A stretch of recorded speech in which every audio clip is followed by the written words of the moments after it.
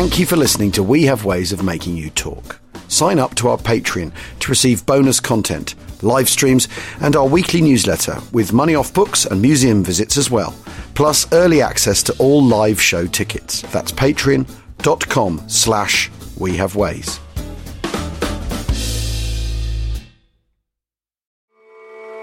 Are you looking for a view of the world that's a bit different? Hi, I'm Jason Palmer, a host of The Weekend Intelligence, a podcast from The Economist. Join us to hear the stories that matter most to our correspondents and editors.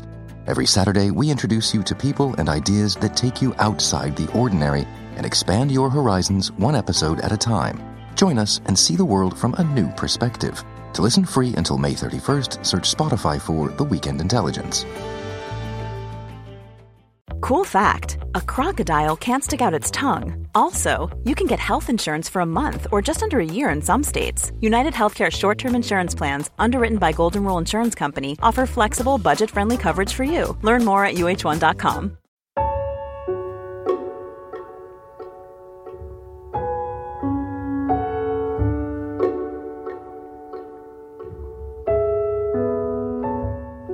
Hello, and welcome to this edition of Between the Lines, the podcast that deciphers the handwriting, unfolds faded pages, and dips into the details of diaries, logbooks and letters written during this same week, there or thereabouts, in 1943, some 80 years ago.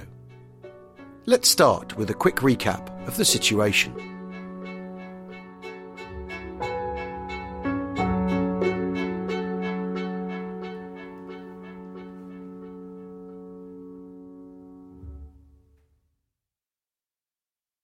We're looking at the third week of April 1943. In Europe, Bremen has been attacked in daylight with a loss of 62 enemy aircraft. There's also been a heavy raid on Scotland, 127 bombs on Aberdeen, razing 12,000 homes to the ground. On the Eastern Front, the Red Army has been facing fierce German resistance, but in North Africa the tide has really turned. Let's catch up with Regimental Sergeant Major Jack Ward. The war diaries for the 56th Heavy Artillery note they're now embedded between St Gilbert and Longstop Hill. Extensive enemy air activity gets a mention, and so too does the number of rounds they're firing. But there's not much forward progress. It's all very frustrating, as the shells seem to fall between the enemy's tanks. Jack can see that the enemy is moving, but the truth is, he's not going very far. April 15th. No post yet, but new CO was sorted today. Don't expect to see Colonel Grant back. Bad luck. We are being held up on the left flank. 8th Army now 240 miles from Tunis. April 18th. I've moved to a forward area, but we're being held up on the left flank. Hard fighting. Grand day though. Oh, very hot. Received airmail letter last night, but no sea mail yet. April 19th. Saw Jerry coming down in his parachute yesterday. Very hot and getting hotter. We're expecting a big move any minute. Roll on. Let's get it over. You can feel Jack's frustration, not least as, yet again, it's another increasingly warm day in northern Tunisia. After the misery of a cold and often very wet winter, the weather was suddenly changing dramatically. Here in northern Tunisia, it was no longer desert, but rather open, hilly grassland and cork forests, much like the Mediterranean landscape on the other side of the sea. Back in Britain, there's also a nod to the temperature. It's not as hot as Tunisia, of course, but the newspapers are all reporting that the south of England is experiencing something of a heatwave. Veer Hodgson is making the best of the sunshine. She records her thoughts and observations on life in London in a diary, showing how unimportant people in London and Birmingham lived through the war years 1940 to 45. And here she is, making the most of a weekend. People watching in London. Sunday, 18th. They say no spring like it for 50 years. With a bound we have gone into summer frocks. It is 80 degrees in the Straits of Dover. This is the only part of the country that is allowed to advertise its temperature. Windows wide open make me think of Poggio Imperiale garden, with the lemon trees all out. Have thought often of those Italian girls. Some of them came from Trapani and places in Sicily we are now bombing. Saturday night, Marie and I went to Petrified Forest, set in Arizona. All very exciting. Came out in daylight. Piccadilly is a thrilling place these days. All the uniforms of all the nations jostle you on the pavement, and since there is hardly any traffic, you can walk right round the circus in the road. Some of the soldiers label themselves Poland or Canada, but there are lots with just emblems. Such varied faces and manners. Girls too in their trim service uniforms by the 100. Few fashionables, because all the pretty girls are in battle dress. I wanted to go on walking round and looking at the people, but Marie wished to go home. Tossed her up a rice dish. Her aristocrat may return to Newcastle, a creature of moods. Today walked in the gardens. Fresh green grass was like fairyland. Very hot. Went along the flowery walk, Prunus la Blossom, found Prince of Wales Gate and Holy Trinity Brompton. There was a passion play on. Lovely church. Found a seat and sat down.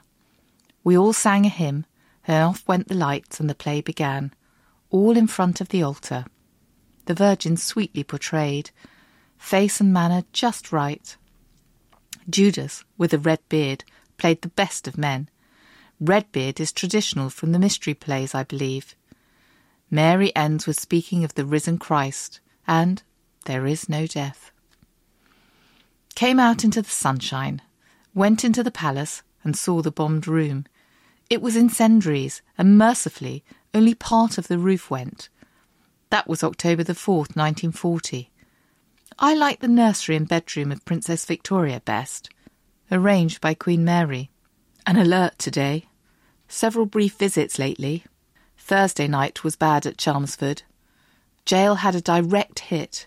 Masses of incendiaries, which the prisoners helped to put out. Searchlights are marvellous these nights. Our planes are up and the lights try to catch them.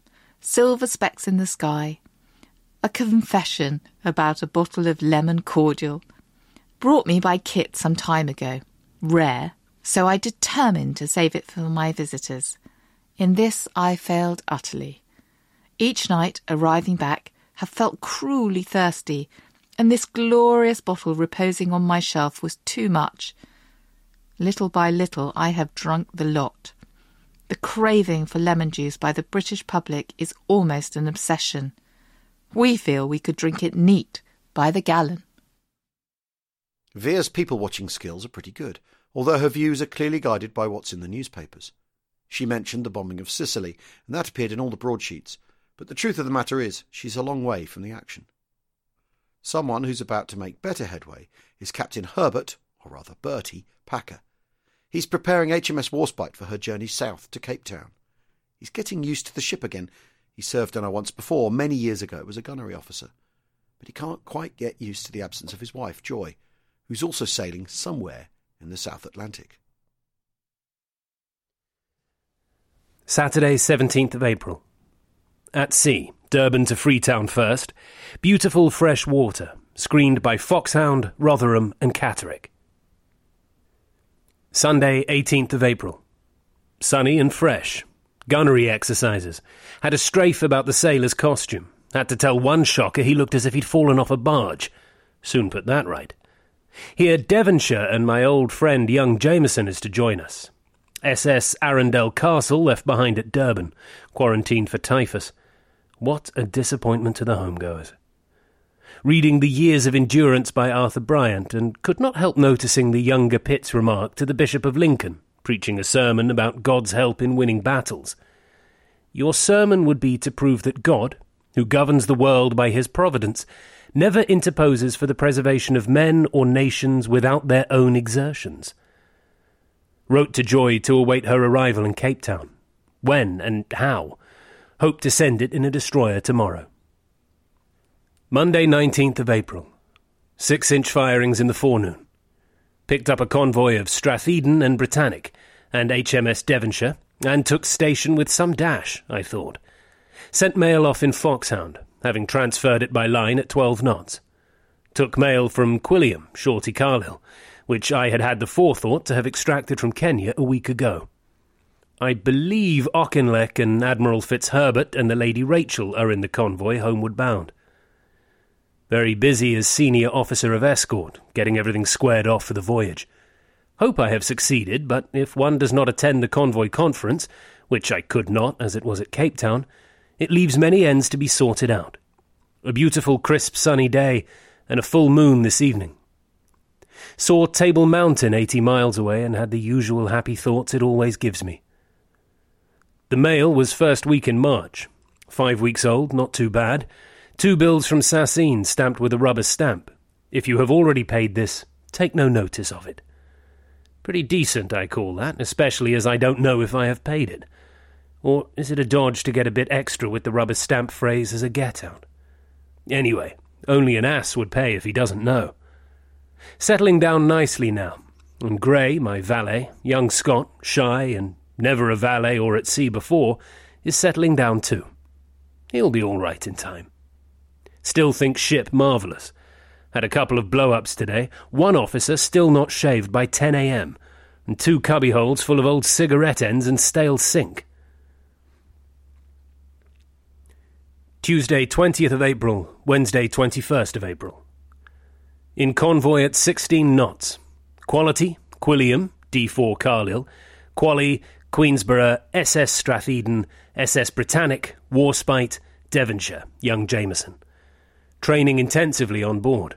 Hamilton G, first class, especially on the AA side, and is reaping some rewards for his Whale Island labours. All the close-range AA films he made are on board, and he is using them to the full. 25 Oerlikons we have, and 4 8-barrelled pom-poms, but only 2 twin 4-inch AAs each side. I fear dive bombers will release outside the Oerlikon effective range. It is only 20 millimetres, i.e. 8 inches. Having much difficulty drilling, changing over to steam steering gear from electric in each watch, but by constant drill it is getting very much better. Must get it down to 45 seconds. Carlisle D4 kindly sent this signal. I wondered whether you knew that Mrs. Packer was introducing 2 sailors at 16:15 GMT. At 17:50 hours then, I shall be there. Thrilling. Friday, 23rd of April. Good Friday, St. George's Day, Shakespeare's birthday. Heard Joy last night interviewing 2 South African sailors. Joy. I hear sailors have a girl in every port. Sailor. Well, I can't say. I haven't been to every port. Fresh, sunny weather in the southeast trades. I am out at 5:30 every morning for dawn action stations. Drills, plotting exercises, etc. all day. Much warmer this evening in latitude 10 degrees south, and tomorrow, no doubt, will be hot and sticky again. I like this ship's company. They set about things with vigour and thoroughness. I hope I'm right in my estimate of the officers and ship's company. I am pretty sure I am, so if things don't go right, it will be my fault. Still no clue in what ship Joy could have sailed on. There was a fast ship left Dorothy's on the 6th of April, but I don't think she could have made that. Slow convoy, I fancy. Bertie was impressed with the tremendous speed at which his mail arrived. 5 weeks old, he says, and of course time is a theme when we're looking at letters travelling between men and women who are stationed thousands of miles away from each other. Back in Edinburgh, David's mother, Ma Blythe, is trying hard to keep track of her son's correspondence.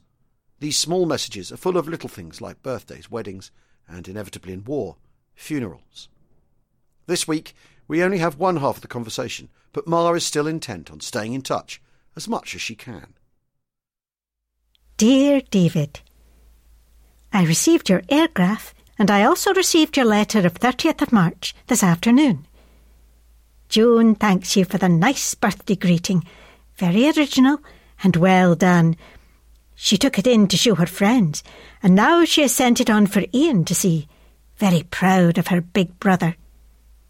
We're all delighted to hear you were going to see Auntie Jean, and we hope you found Uncle Willie okay. Joan had a letter today saying they were hoping you would be able to visit them, as they were all excited about you being over there. I see you have been to Detroit again. Had a good time. I guess you sit spellbound, listening to that band. Have you not managed to wriggle your way into the pianist's seat yet? I sent you an airmail letter last week, and I'm going to send you a real letter tomorrow, giving you all the news. Hence, only the airgraph today. We had a very enjoyable day at Rosyth. The wedding day is the 6th of November. Hope you are still well and happy. All the folks here are fine. Gan sends love to her boy. Never mind numbering your airgraphs. I get them all. All the best. Love, Ma. We need to take a quick break. We'll be back with more from Between the Lines in just a moment.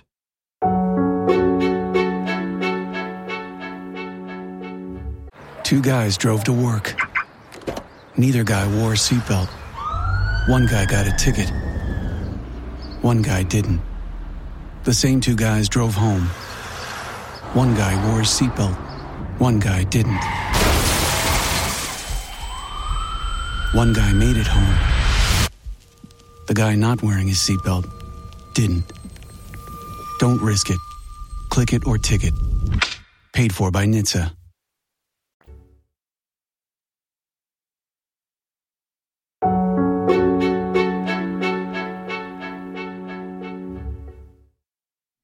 "1943 really is the year everything's ramping up in every theatre.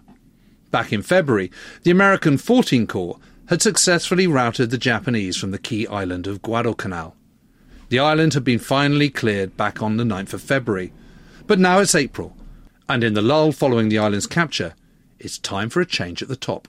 Major General Oscar Griswold is taking over, shipping out to help support the fight in the Pacific Theatre. Even today, that kind of journey doesn't happen overnight. Griswold is leapfrogging from island to island, from Viti Levu to New Caledonia, and then across that island by the most expedient type of transport, light aircraft, to the headquarters of Major General Millard Fillmore Harmon, commander of the U.S. Army Forces in the South Pacific. Next week, he'll be learning the lie of the land. For now, though, he's still travelling from one very small landmass to another. 16th and 17th April 1943. Left Nandi at 06:30 a.m. Arrived at Plains de Goyac at 10:05 the same day. However, one day was gained by crossing the international date line, hence have arrived in New Caledonia PDC in less than 3 days flying time. Took a plane directly to Noumea, landing at Magenta Airstrip at 04:30 p.m. on April 17th, Saturday. 18th and 20th April 1943. Remained at Noumea, being a guest in General Harmon's house. Had various conferences to get the real situation. Got some underwear, clothes, junk, etc. to take forward. 21st April 1943. Left Magenta in small plane. Short flight to Tontuta. There took General Harmon's own plane. Took off at 0900. Arrived at Espiritu Santo, New Hebrides Group at 1150. Had conferences with Admiral Fitch, Commander Air SOPAC, and with General Twining, Commander Army Air SOPAC. 22nd April 1943. Left Espiritu Santo 7:15 a.m. Arrived Henderson Field, Guadalcanal at 11:50 a.m. Saw some terrain of island with General Patch. 23rd April 1943. Continued turnover. Saw more facilities, bivouacs, and defense installations. Even though he's done nothing but travel for days now, or so it seems, it's clear that Oscar's time is being filled with what feels like routine at this point. For Sapir Harry Wilson, however, every day is a school day. We find him graduating from his cipher training, moving on to handle real messages with real impact. Every day, hundreds, if not thousands, of coded signals are going in and out as intelligence is passed from unit to unit. Cipher clerks worked at many levels. They all needed training. Saturday 17th. Things are getting interesting. Hardcastle, the thick-lipped warrant officer, CSM, explained high-grade Y cipher today. I hadn't done a live medium-grade message yet, but here I am, learning high-grade. Needless to say, I was delighted. A red book was placed in front of me, and I was told to get familiar with it. Took some time, I can say. Sunday 18th. Continued high-grade cipher, this time under the tutorage of a stuttering sergeant named Parker. Parker was a real troyer. No matter how long a word stuck in his throat, he never desisted from his attempt to articulate it, and sometimes I had to wait half a minute for the pleasure of hearing the word I had already anticipated long before it was uttered. His voice was low and soft, and whenever he overcame the impediment, the rest of the sentence poured out in an easy musical flow. Tuesday 20th. Did my first live message this morning. A brigade one, of course. I felt heavily responsible, and as I handed it out to the counter clerk, Joe Blackburn and Bill Penny arrived from 9th Army. Blackburn made himself at home immediately and started a discussion about cipher pay, a subject he seemed to know a lot about. Penny kept sagaciously quiet, but looked unhappy. "I don't think much of this joint," he said. To Zale with Joe in the evening, dining in the grotto and strolling about the moonlit terraces, discussed cipher pay and prospects, both of us eager to become high-grade operators and sergeants as soon as possible. Joe was a decent lad, sharp-witted, keen and ambitious, but I can think of him only as a small boy on a stool doing what he's told and doing it remarkably well. Wednesday 21st. Started shift work this morning. Cipher work goes round the clock and is divided into 4 shifts, 8 a.m. to 12:30, 12:30 to 5 p.m, 5 p.m. to 10 p.m, and 10 p.m. to 8 a.m. Summer, it seems, has come at last. Today was definitely warm. In the evening, I had an illuminating chat with Corporal French, one of the medium-grade operators. His conversation was mainly a tirade against Captain Lee, whom he detested. He had had a row with Lee once, and the latter had repeatedly passed him over when nominating high-grade courses, picking inexperienced lieutenant corporals instead. Lee was a snob, said French. In civil life he was a schoolmaster and he could never get out of the habit of treating people like kids. During the First World War he managed to remain in England until late 1918, when he was sent to do Salonika. "And he never stopped talking about what he did out there," said Lee. Corporal French advised me to keep my face clean when Lee was concerned, and also to keep on the best side of Captain Tregaskis, who could do a lot for me. Back in the billet I found Brian Birch thoughtfully arranging flowers in a Persian jug. Brian is a quiet, serious man who passes most of his time walking alone through the countryside. He told that last week he'd met a nun who invited him to her convent and gave him coffee. Anxious to reward her, he searched Zala for a flower shop to buy some flowers for her, but he couldn't find one. So this evening he took a stroll to the hillside and gathered a bunch of weedy red flowers. Thursday 22nd. So warm now that the noonday sun is uncomfortable. CP1 Lomas left for Cairo to take the high-grade course. I bought his bed for 4 Syrian pounds, a bargain. He doesn't expect to be back. Only unsuccessful students are returned to their units. The others are posted to the pool. My cipher proficiency increases and now I do live messages, both high and medium grade, though I cannot sign them as I'm not yet an NCO.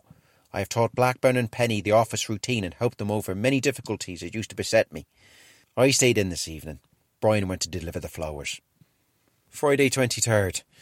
Good Friday, and a camp holiday for everyone except the signal and cipher shifts, which included me. Colonel Lloyd, the 3-Corps CO, has been promoted to CSO Cyrenetia and leaves tomorrow. There will be a send-off parade for him in the morning, and every unit in the Corps is to be represented. So this afternoon Lee and Tregaskis brushed off their pistols, which had been lying in a box for months. I get the impression that the aversion of ciphers to parades, ceremonies and general discipline is viewed with great disfavour by the Royal Corps of Signals. We don't attend signals parades of any kind. Our own warrant officers are supposed to inspect our rifles every Saturday but never do, and some of the operators here tell me that they can't remember the last time they looked through the barrel. I slept during a warm afternoon and then took a stroll along the mountain road. Here the green valley, that only a few weeks ago lay brown and bare beneath the hail clouds of late spring, rises abruptly to the Lebanon foothills, which are also coated with grass and wild flowers. It was pleasant to walk here, to see the young corn by the wayside, to hear the brooks sing merrily down the slopes, and to smell the blossoming fruit trees in the gardens. On the whole I felt happy.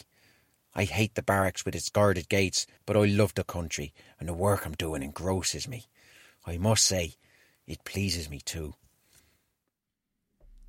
And we finish this week, not in the Far East, but with a journey back to the desert, where we find Captain Chester B. Hanson, or Chet, diligently recording his experiences as an aide to General Omar Bradley.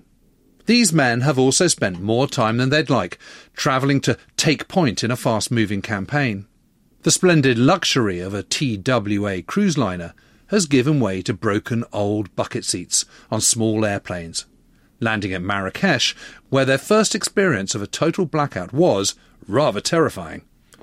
The next stage in the journey was a quick trip through Casablanca, no prettier city in North Africa, according to Chet, and from there to Algiers, and finally through to Gafsa, a small garrison town in southern Tunisia, and to inspect the US 1st and 9th Infantry Divisions. The 15th of April, command of US 2 Corps passed quietly from General George S. Patton to Omar Bradley. Patton returned to planning for America's contribution to the invasion of Sicily, and Bradley moved his headquarters from Gafsa to a site near Beda. Officially, he assumed command on the 19th of April. With the Tunisian campaign now about to enter its final phase, Chet has his work cut out, supporting the General as US 2 Corps helps the Allied forces close in on Tunis. April 18th to April 22nd. Now we're in the process of preparation. Our problem is logistics, especially the provision of sufficient equipment for D-Day operations. The ammunition supply critical, high targets set for fulfillment. Movement behind British First Army to new positions accomplished with minimum of confusion. Enemy activity is light during occupation of positions. Intermittent artillery. D-Day set for April 23rd, Good Friday. Main effort to be pushed by 1st Infantry Division, with Infantry Division providing holding attack to north of sector. British 5th Corps sustains counterattack from German tank elements to south of Longstop and Mousetrap position. General visits General Alfrey, commanding the Brit 5th Corps, to provide flanking liaison and makes personal reconnaissance of terrain to 1st Division front with General Anderson. Some question as to whether American Corps will establish D-Day. Need for conjunction with effort of British 5th Corps on south. Anderson leaves decision to General, then confronted by supply problem. Logistics squirm through, and General votes to attack with British on April 23rd. General Alfrey, an extremely personable chap, greeted me and escorted me to the building where General Bradley was waiting with his brigadier, Nicholson. Found British officers there, smoking 20 grands, which our officers had given them. Pulled my luckies and explained our aversion for off-brand smokes. General Anderson seems to be an extremely personable man, though he does not inspire the confidence and competence of General Alexander. Perpetual smile on his face and an air of grinning preoccupation. General gave him day's K-ration while on reconnaissance. Anderson drives own jeep, though not too skillfully, over rough roads. Saw one enemy airplane and opened fire with .50 caliber machine gun fire. Accompanied on regimental visits to 1st Division with General Roosevelt, who had the same bumptious aggressiveness that possessed his father. An absolute picture, stumbling about on his cane. Men think the world of him, and he appears correspondingly competent and is certainly personally interested in the welfare and benefit of his troops. General still showing little signs of nervousness as D-Day approaches. Attitude's much the same as the one he had on maneuvers, and he retains the good commander's detached viewpoint of things when troops become blue and red symbols on a sheet of acetate as he jockeys for thrusts in the enemy's weak position. April 23rd. Prior to D-Day, we have a visit from General Eisenhower, General Giraud, and General Clark at different intervals. Then General McNair. Had pleasant chat with General Clark in the rose garden that is our bivouac, and he passed a compliment on me to the General. Visitor problem is becoming quite difficult, especially since visitors present a billeting problem to the unit in the field. Line elements dislike them. They draw fire on positions and artillery OP, and then fade away when the hot stuff starts leaving the troops to face it. General issues order that no one will visit artillery OP without expressed permission of senior artillery officer in sector. General Giraud cuts an extremely impressive figure. Arrived here with a retinue of cameramen and had pictures taken with General McNair. American correspondents also got pics of General Bradley and General Giraud. Missed a shot at Bradley with McNair. Artillery preparation launched for D-Day, and attack steps off at 0330. Bright, clear, and sunny morning. General waiting for preliminary reports from initial assault units.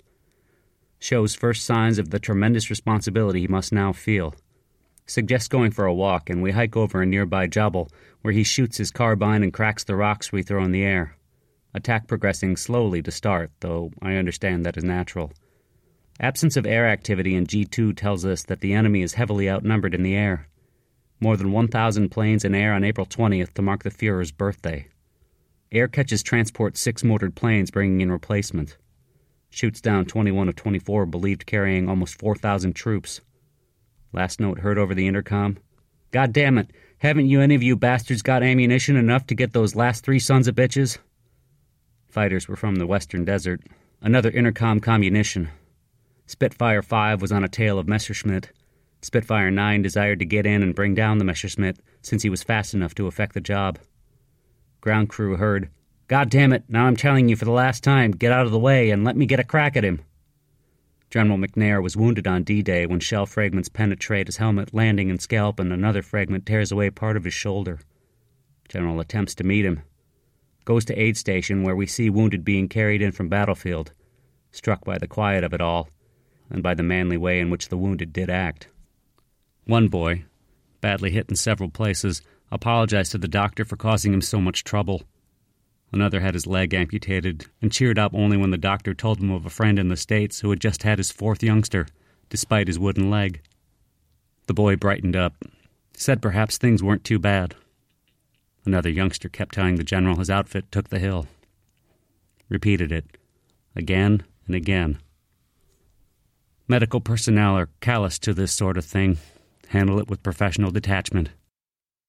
Off to the 15th Evacuation Hospital, where he saw his first women in many weeks, but they looked sexless in their fatigues, all except one redhead with the jolly ward.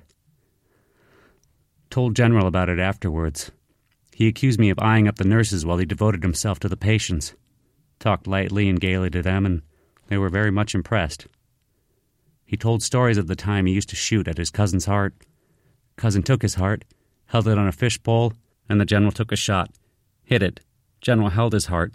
Nephew or cousin took a shot and missed. Another time they shot at eggs, and the cousin threw one straight up in the air for the general to shoot at, intending to catch it when the general missed. Instead, got an omelet on the head when a bullet cut the egg in half. Considerable concern over McNair's wound, but all agreed that it would be good publicity for circulation back in the States, especially in view of McNair's blood and guts talk.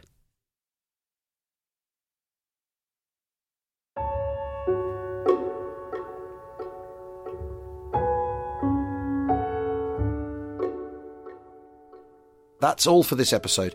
Thank you so much for listening. We do hope you found a little insight and were briefly entertained as we were reading. Between the Lines. Between the Lines is a We Have Ways production.